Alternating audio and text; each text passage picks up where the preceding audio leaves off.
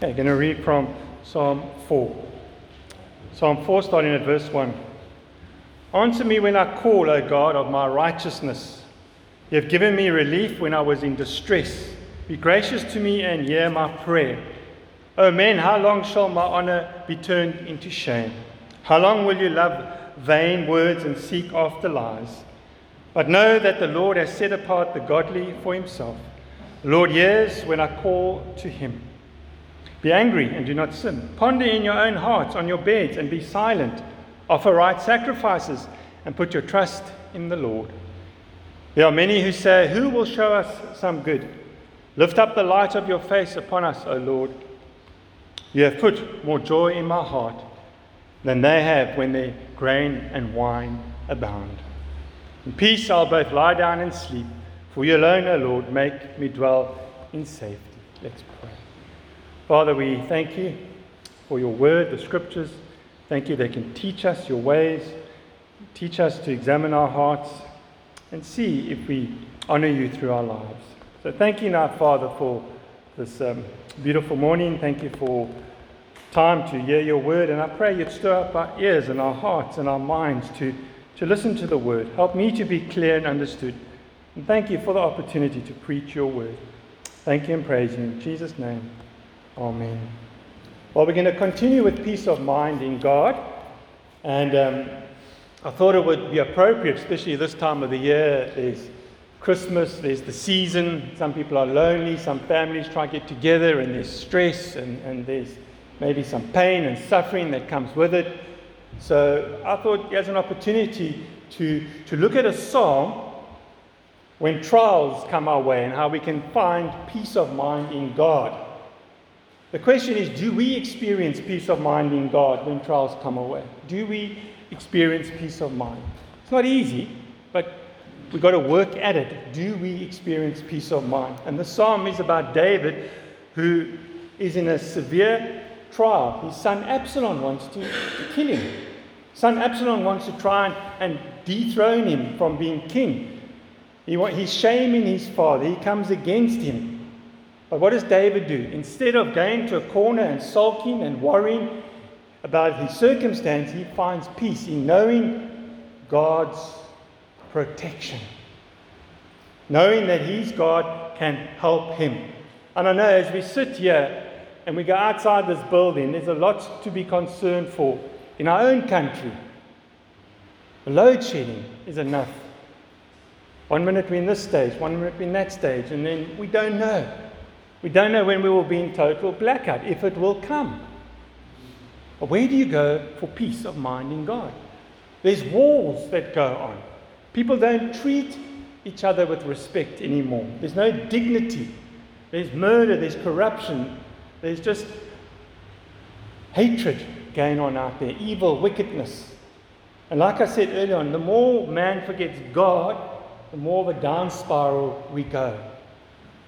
That's why we must pray that the churches preach God's word so the church can be built up in the scriptures and go out there and be the salt and light. And if we have a weak view, a low view of God, and he's not strong enough, we don't see him as good enough, we don't see him as wise enough to help us, then there's no ways we're going to experience true peace of God. You have to be in the scriptures in order to grow in your understanding of God, to increase your knowledge so you can cling to these scriptures.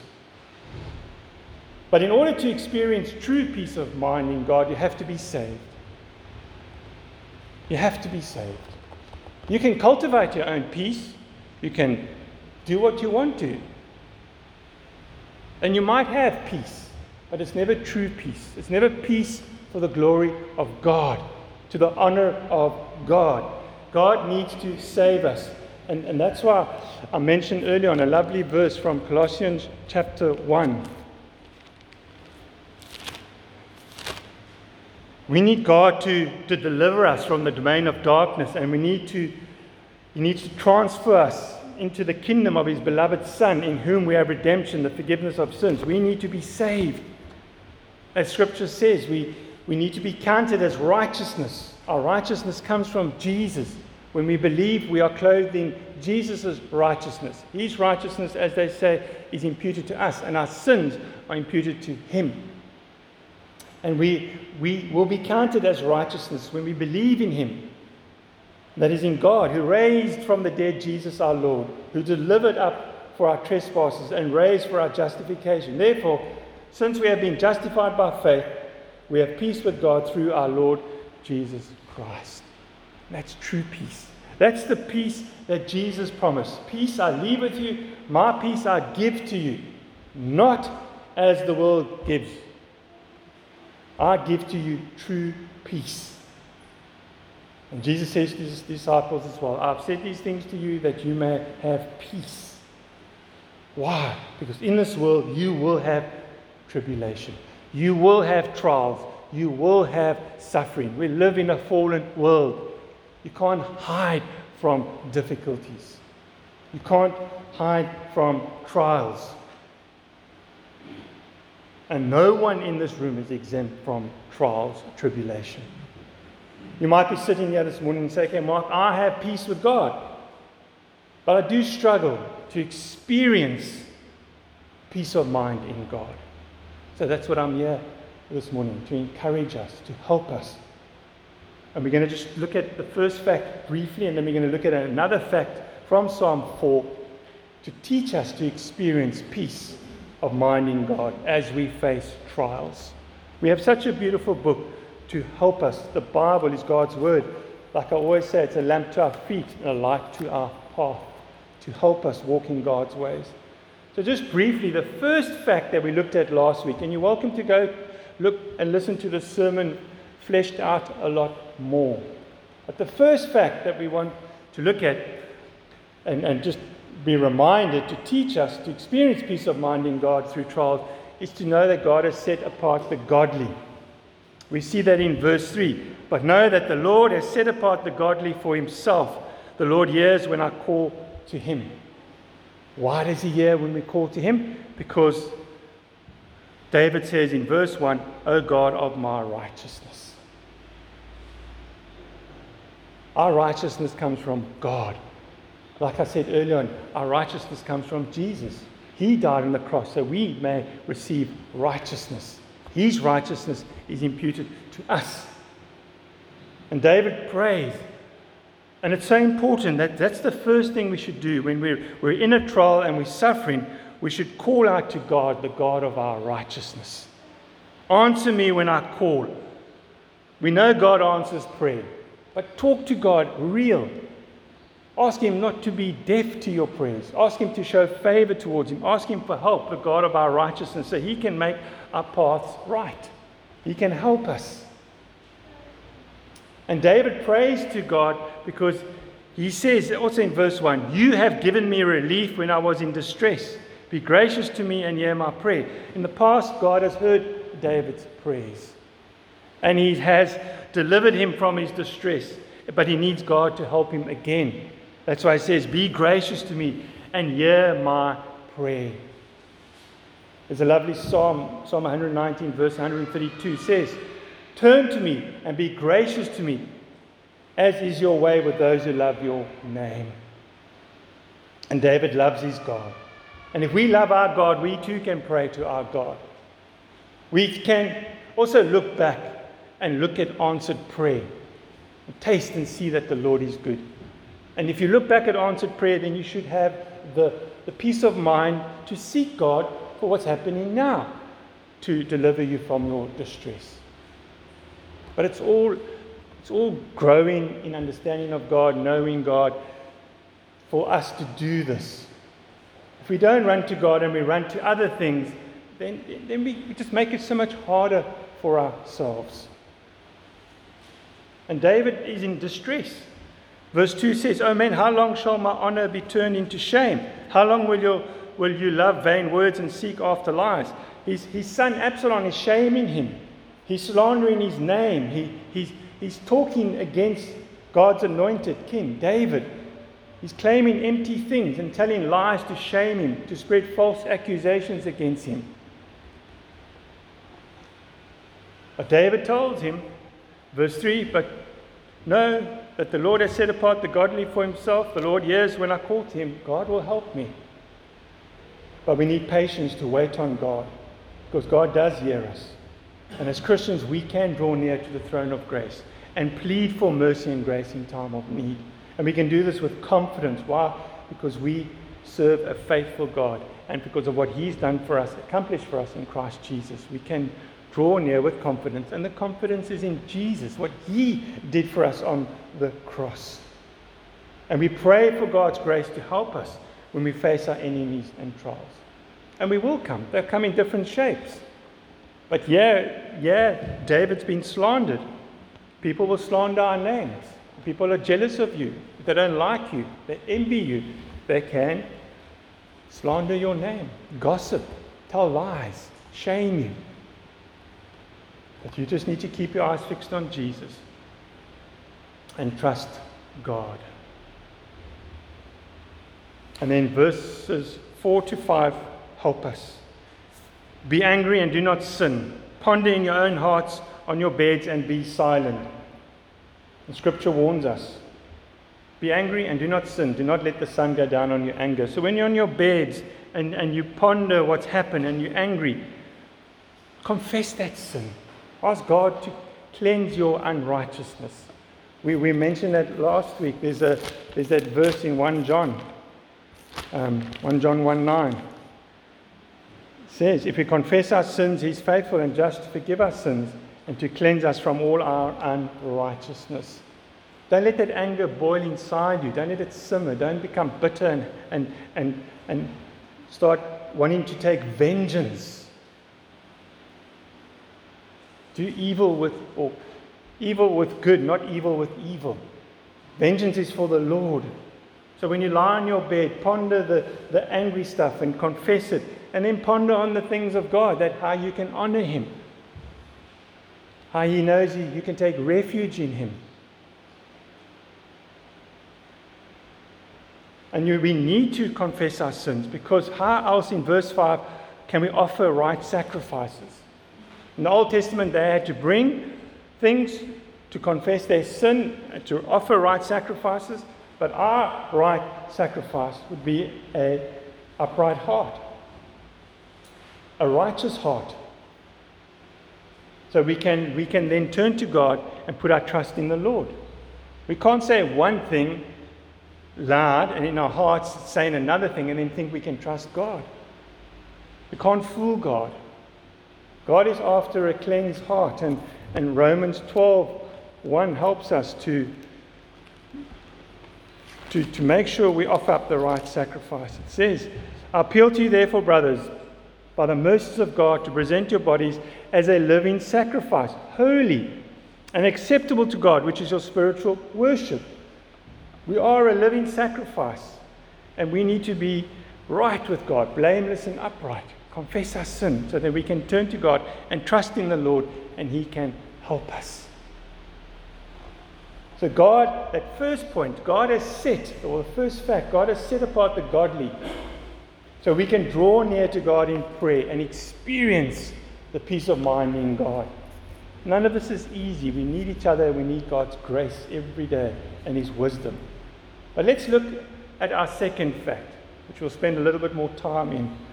The second fact to teach us to experience peace of mind in God through trials is to know that God cares for us. God cares for the godly. And this is what verses 6 to 8 are telling us. God cares for us. Verse 37, Psalm 37. Psalm 37, verse 25 says this.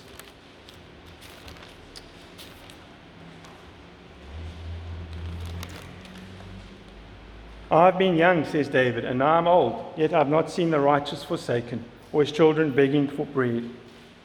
He is ever lending generously, and his children become a blessing. Isn't that beautiful that God looks after the righteous? God looks after his children. And there are times when he might put you through some form of suffering, and you think he's not looking after you. Because we've got to think of Paul. There was times when he was left to hunger, to thirst. He was shipwrecked. He was beaten. But God still delivered him from those trials in his time. Because with suffering comes sanctification, comes transformation. But we just need to know that God cares for us. And it's easy to honor God and trust God when things go well. But when the suffering and the pain comes, how are we doing in finding peace of mind in God? How are we doing? Do we trust God to care for us? Do we go to God first, or do we run to other means? Do we lean on our own understanding and try to be wise in our own eyes? But not David.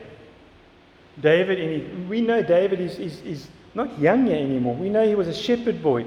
We know how God delivered him from a bear and lions. We know how David defeated Goliath, how he trusted in God. He's grown in his trust. His trust in God has increased. That's the only way we can grow as a Christian, is when we take what we know and we apply it. We won't grow in the grace and knowledge if we just know Scripture and we can tell everybody about it. But if we don't take it to our lives, and it's not easy, we've got to take Scripture to our lives, allow God to grow us and mature us so we can grow in the fruits of the Spirit: patience, kindness, love, gentleness. And David is in a situation where he has seen God deliver him from the distresses. So he turns to God in his circumstances for help and care. In verse 6 of Psalm 4, we see the enemies taunting him, saying, "Give us some evidence of God showing any good towards you." That's how the world will see us. As soon as we're suffering, as soon as something's happened, a tragedy, they will say, "Where's your God? Show us good." You say you serve a good God. What's happened to you, is that good? Where's your good God? They will taunt you. And this is what's happening here. They're saying to David, there are many who say, "Who will show us some good? Where's your God now? You've been kicked out of Jerusalem. You're living in a cave, hiding from your son, who wants to dethrone you, who wants you dead. Come now, show us some evidence of God showing good to you." And it's easy to say when everything's going well, we serve a great God, a good God. But as soon as there's a tragedy, will you still say we serve a good God, a great God? Our God is good.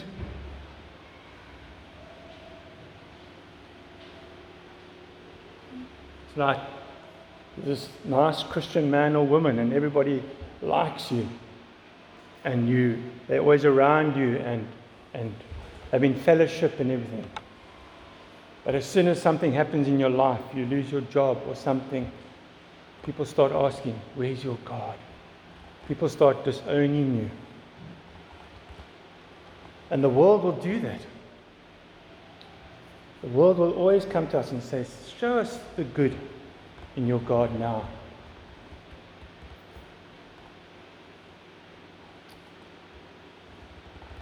But look what David does at the end of verse 6 of Psalm 4. "Lift up the light of your face upon us, O Lord." David knows Scripture, and all he's doing here is he's recalling the blessing of the priest at the tabernacle. And we close with this benediction. "The Lord bless and keep you. The Lord make his face shine upon you and be gracious to you. The Lord lift up his face towards you and give you peace." David's asking for the Lord to help him, show favor towards him, divine favor. He's praying that God would cause his face to shine upon him, be gracious to him, that God would help him. David's not allowing his enemies to taunt him and discourage him and go down into a miry pit and become faint-hearted. Instead, he looks to God for divine favor. He's praying for encouragement. And we too can look to Jesus, the author and perfecter of our faith. We can look to Jesus. We know in whom is hidden all the treasures of wisdom and knowledge.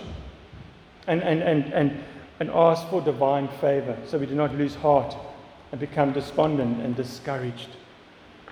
Especially when things are not going well around us. Matthew 11 is such a beautiful, or Matthew 11:28 to 30 is such a beautiful passage to remind ourselves that when we are struggling, Jesus says, "Come to me, all who labor and are heavy laden, and I will give you rest. Take my yoke upon you and learn from me, for I'm gentle and lowly in heart." There Jesus is showing us his heart. He's gentle and lowly in his heart. Come to me, seek me. Come to me and take refuge in me. I'm lowly and gentle in heart, and you will find rest for your souls. Why? Because my yoke is easy, my burden is light. Sometimes we can go to people for help and they can put more burden on us and weigh us down more. Instead of being lowly and gentle, humble and gentle. We need that. We need to encourage people. We need to love them out of their sin or whatever's going on in their life, or the sufferings and the pain because of some trial. And we can go to Jesus. Come to me, all you are weary and heavy laden. He's invited us. We just got to go. Not you, Jesus, come to me. You go to him. It's like a child, or your own son or daughter. When they need help and they're struggling, could be 5-year-old, 6-year-old, you don't see them running to the neighbor for help. They run to mom and dad. You, mom and dad. They don't run to the neighbor or someone else across the street. How often we run away from God, run away from Jesus. So we're running to Jesus, running to our Father, like the prodigal son. His just arms are wide open to take us and help us. And then verse 7 of Psalm 4 tells us that you have put more joy in my heart than they have when their grain and wine abound.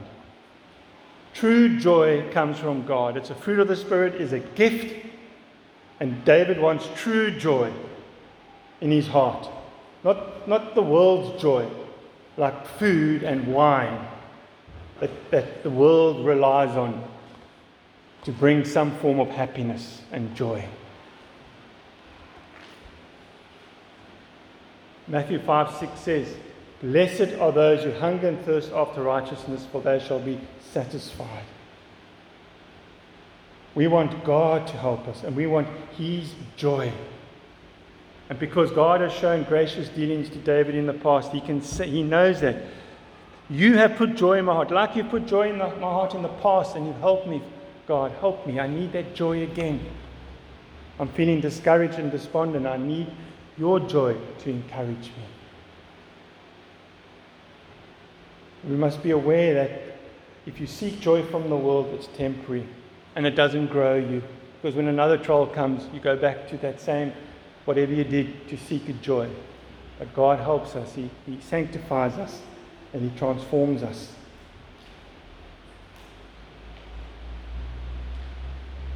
We mustn't rely on our material possessions to bring joy.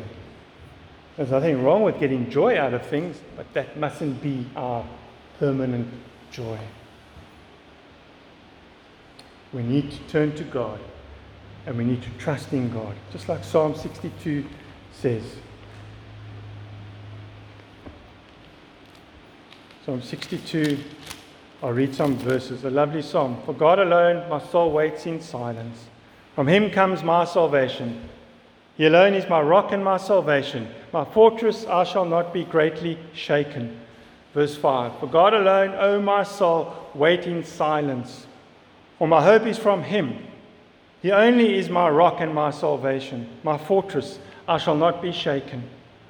On God rests my salvation and my glory. My mighty rock, my refuge is God. And listen to verse 8. Trust in him at all times, O people. Pour out your heart before him. God is a refuge for us. If you want true joy, seek refuge in God alone. It's going to be easy? No. God brings suffering and trials into our lives so that we can turn to him and depend on him. We need help, so we turn to God for help. Everybody needs help. Every Christian needs help when they're in a struggle. And hopefully they turn to the Creator God, who is their helper, who made heaven and earth, who cares for us. God cares for the godly. And David knew that praying to God and relying on him to care for him would help him dwell safely, and would bring that joy. And that's what happened in verse 8. In peace I'll both lie down and sleep, for you alone, O Lord, make me dwell in safety. David knows that his safety will come in God alone. Obviously, his need to physically seek a safe place, there's nothing wrong. He's not going to go lie out in the open and say, here I am, Absalom. And that's how sometimes we trust God. We test God's faith. It's like someone will say, well, do you believe in Jesus? Do you have faith in Jesus? Yes, I believe in Jesus. I have faith in Jesus. Okay, do you want to trust him in everything? Yes. You can go swim around Robben Island and come back, or Seal Island, and let's see if you come back alive. And if you have faith, you will do it, and your God will help you. That's testing God. God gives us means to seek safety, physical means, but our true safety comes in God alone. Beautiful quote of Psalm 4 is a prayer for help, but the prayer is dominated by the psalmist's confidence in the Lord's loving care of the beloved and in the prospect of peace and security. Isn't that beautiful? There's so much in the scriptures for peace and security, for God to lovingly care for his children, more than we'll ever comprehend. We'll never care for our own children perfectly, but God does. God loves us more than anybody will love us, and he cares for us more than anybody on this earth will care for us, even our own loved ones. God is gracious and merciful to his children. He's perfect in everything. He's holy, he's just, he's upright, he's blameless, but he's holy. And if we really want to and truly experience peace of mind in God, then we need to be active in reading the scriptures and then praying the scriptures back to God, so we can grow in our knowledge and understanding of God. And then we must put what we read into practice. We need to be doers of God's word. We need God's grace to do that. None of this is easy. It means that we must be careful we don't make Christianity easy, because it's not easy. If it was easy, then we wouldn't have to pray to God. If it was easy, God would just take us home. He's left us here, and there are going to be tribulations. There is going to be suffering. Why? So I can grow you more. I can sanctify you more and more in Christ-likeness. I'll never be perfect, but God can grow us. And you can learn to love me more, you can learn to trust me more, and you can get to know me as you suffer. But are we prepared to go to the scriptures and pray? So Paul says to the church of Philippi, do not be anxious about anything. Did you hear that? Do not be anxious about anything. He didn't give a list of things, and then some things are just too hard for God. Anything, from the easiest thing to the most difficult thing. I don't know what's easy when you become anxious, but from the smallest thing to the biggest thing. Do not be anxious about anything, but in everything by prayer and supplication with thanksgiving, let your requests be made known to God. Bring your concerns, bring your suffering, dump them at my feet, spread them, like the one kid did. He was surrounded by the Assyrians, and all he could do was spread this letter that he had got before the Lord and cry to the Lord, because my help only comes from God. Spread everything before God and be real with God. God, hear my prayers. Please don't be deaf to me. Show favor towards me. I'm really struggling. I'm hurting. And then the peace of God, which surpasses all understanding, will guard your hearts and mind in Christ Jesus. That's what you want. It doesn't say it's going to take your problem away, but I'm going to guard your heart and mind in Christ Jesus so you can endure your trial. You can keep looking to me and trusting me. That's what suffering does.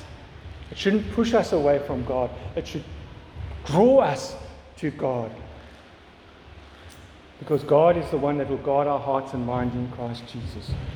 But pray with thankfulness to God.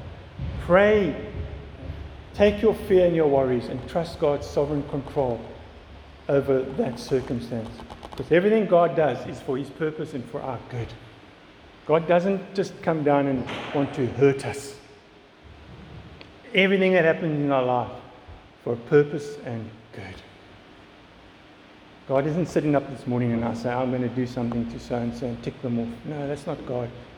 He's a gracious, merciful God. But He's promised tribulations in this world. But will you turn to Him? Will you look to Him? Will we take these two facts from Psalm 4 to teach us to experience peace of mind in God through trials? The first one was to know that God has set apart the godly, so we are the righteous ones and we can pray to the righteous God, and to know that God cares for the godly, that God cares for us. We're not orphans running around. We're His children, and He loves us. And He wants to show compassion and love and care for us. So I challenge us to take these two facts, to apply them to your own hearts, to know that we've been set apart to live godly lives, to live no longer for ourselves, but for Jesus. He died on the cross to bring us to Himself, so we may not live for ourselves, but for Him. We've been saved with the precious blood of Christ on the cross. We're not our own, we belong to Him. So will we look to God for peace of mind in God when we're going through trials? Let's pray. Father, we thank You again that Your word can remind us of these truths, encourage us to keep our eyes fixed on Jesus, to seek peace of mind in You, Father, through Jesus. Thank You that You are the God of our righteousness. Thank You that You are gracious to us and merciful to us, and that You do hear our prayers. But give us wisdom and patience to wait on You, to answer our prayers. As we wait, may our hearts grow strong. May we grow in knowing You and loving You and trusting You. But forgive us, Father. It's not easy, and we need Your grace and mercy. We need Your help. And we need the fellowship of brothers and sisters to be patient and to be helpful, to help in love as well. Father, thank You now for this time that we could hear Your word, to challenge our hearts, to instruct us, to train us in righteousness, so we may walk in Your ways and honor You, may bear fruit in every good work. So Father, thank You now for this morning. Thank You again for Your word, the sacred scriptures that are God-breathed and profitable to teach us things. Help us, Father. Pray in us this all in Jesus' name. Amen.